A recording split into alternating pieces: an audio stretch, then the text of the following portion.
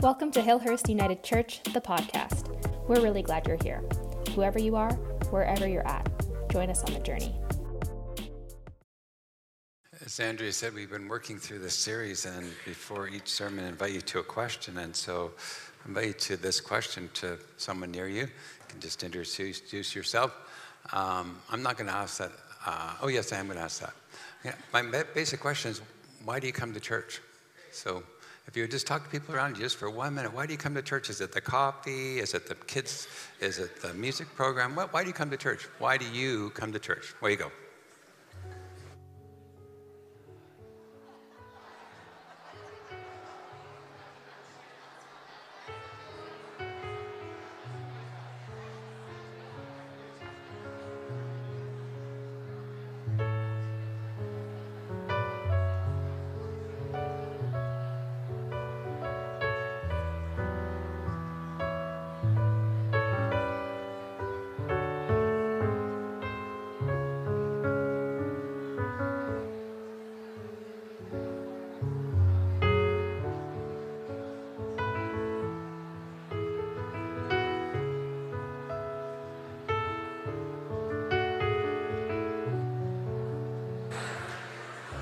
Okay.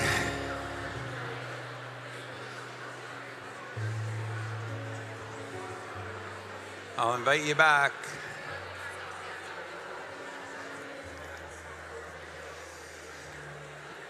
Okay. Anybody want cake? Sermon before cake. Sorry. Good, thanks for sharing a bit of that. Love to hear why. Let us pray. Here we are. Oh my gosh, our heart beats with joy as we gaze around this room. We see people we know and have known, people we don't know and can't wait to meet. Some of us are anxious, some of us are calm. We give thanks for these uncomfortable pews and the gift of this place to come from the world and in the world. May we hear the right word for the living of our journey this day.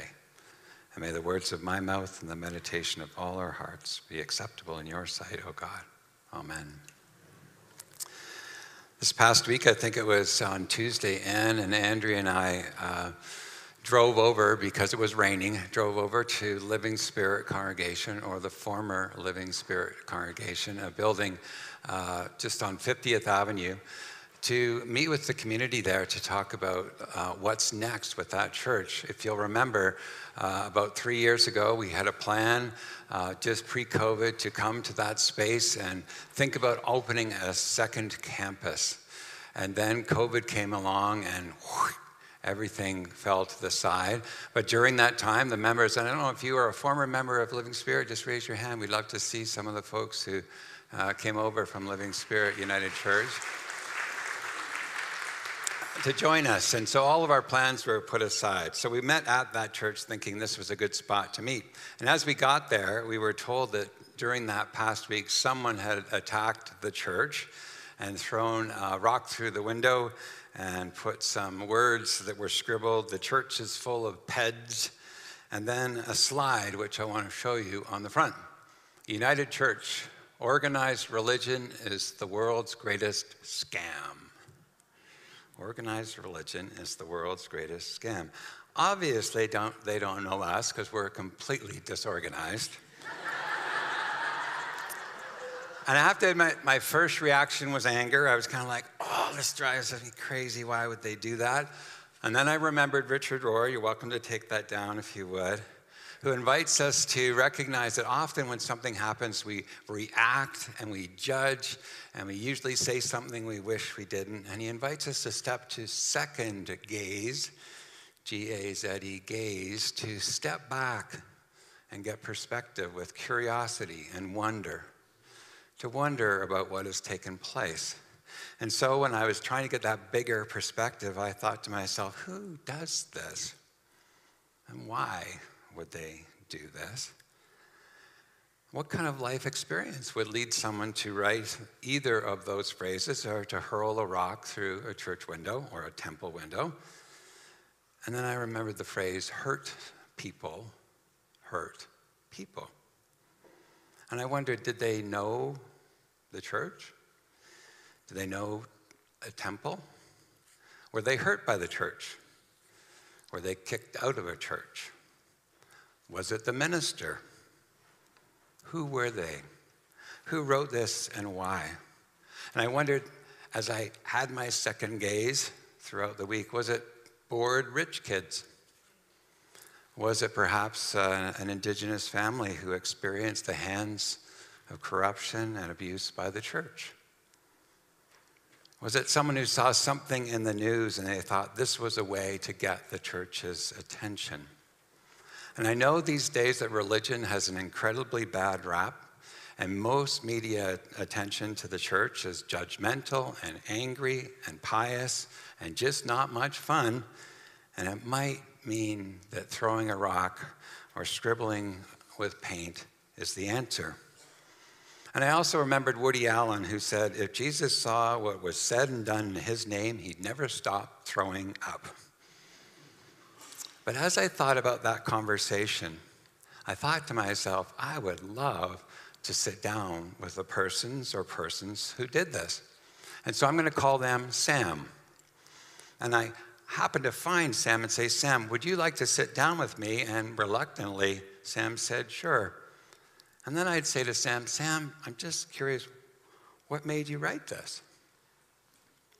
And then I'd say, what's your experience of religion? And then I might ask, what were you trying to say with your art? And then I would ask themselves, what was really going on when you said this? Because don't get me wrong, I know a lot of religion is scandalous, but why would you say organized religion is a scam? I would listen, or try to, and intently. And if he hadn't run off to spray paint my bike, I would say, Sam, I want to introduce you to some people I know and a church I know. I would want to show you, Sam, what good organized religion looks like, in my opinion. And Sam, I invite you to just sit right here as I tell you that when we gather as a church at Hillhurst United Church, we usually say that we're an affirming church, that for 15 years, Sam, we have been an affirming church that says whoever you are, wherever you're at, regardless of age or stage or sexual orientation, this is a place you belong. And we know many people have been othered and shoved aside and told that they are useless or worse. But this is a place, Sam, an affirming church that says you belong and you're loved in the image of God. I might even, if we had time, tell them that I remember the day 17 years ago when I walked by the church and did the same kind of graffiti and slammed an affirming flag on the front door and kept walking because I was worried about what might happen. But I would just tell them that this Hillhurst church is affirming, and we try to live into that to the best of our abilities. And then I would say we always acknowledge the land that we're on. Sam, I would say, Sam, this land isn't mine or yours. This is God's land, and we're stewarded by the indigenous people before us. And we would try to name the people who walk this land. And then we would say we're trying, we're seeking, we're learning to listen and to be in right relationship. And we know it's hard work, and we often get it wrong. But Sam, we are trying, I would say. And if he hadn't run away just yet, then I'd say, Sam, most places have to organize themselves around a way of being. And this church decided that one of the things we want to be is hospitable. And so I remember a day pre-COVID. Do you remember pre-COVID, Sam? Pre-COVID, we would have lunch after church. It was like watching the kingdom of God, 125 people eating together, people who don't know each other, people from all walks of life in one room. Often it's like the perfect image of us in our diversity and our unity. And we believe that coffee, Sam, is a sacrament. We have to have it. And we try to make it hot, not lukewarm. I would say hospitality, when we eat and drink together and share our stories, Sam, that's how we know each other and why we're hurt or why we might hurt someone. And hospitality is important. And so I would say, Sam, while you're here, wake up, Sam. I want to say, Sam, when was somebody hospitable to you, Sam? And I hope I would listen as he remembered what that was like. And then I'd say the second thing we try to do at our church is spirituality. And just as you're about to put up your hand, just put it down. I didn't say religious. I said some people are religious, but all of us are spiritual. All of us, Sam, have a soul. All of us are soul. That might be a bit complex, but I'm just saying we're all soul. How do we nurture the soul life of each other? And so throughout the week, online and in person, there are so many ways to move your body and your heart and your mind in a contemplative way, Sam, that helps you know and connect to the soul that you are. And so I say to you, Sam, do you know at the core of your being you're loved, you're forgiven, and you're set free?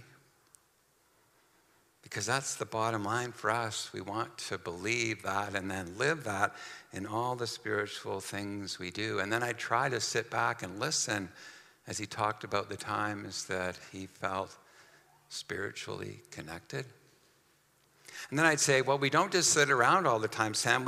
We're about social justice. We try to take what we say and sing into the world. We try to fly our flags and write our letters and protest at marches and be at City Hall to say that transformation matters. I would say, if you still got time, Sam, do you know that we have sponsored 5 families at least from 15 different countries? Do you know that?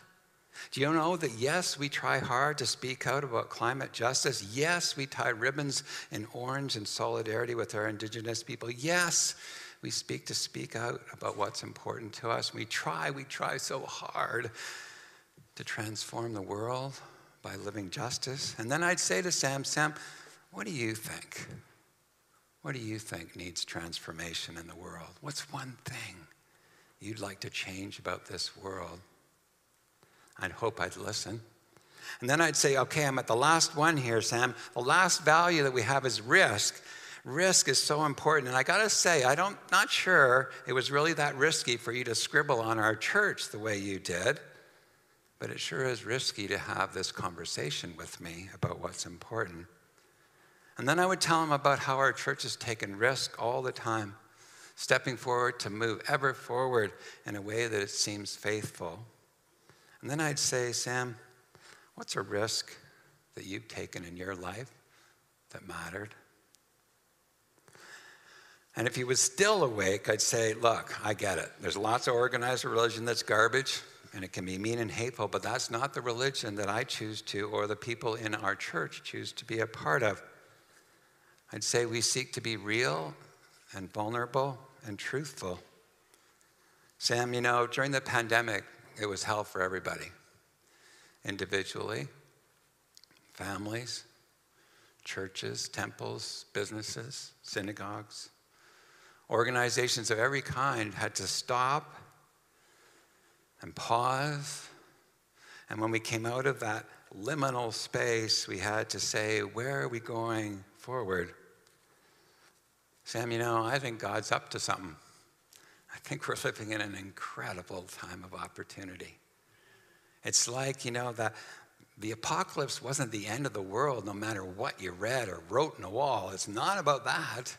Apocalypse is about what's hidden and suddenly being revealed. And I think, Sam, things are being revealed that need to be changed and transformed. Institutions and organizations like churches and temples and businesses and all kinds of places, but also our own hearts need to be transformed.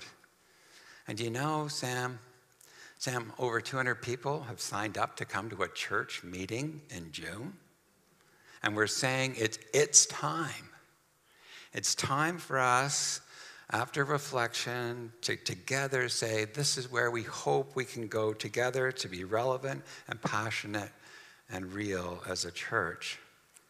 I believe our church has the staff and the volunteers and everyone who seeks to call this home an opportunity to serve and be called into action. Sam, I see you're sleeping now, Sam. I know I'm sounding religious here, but let me get theological just for one moment. One last thing.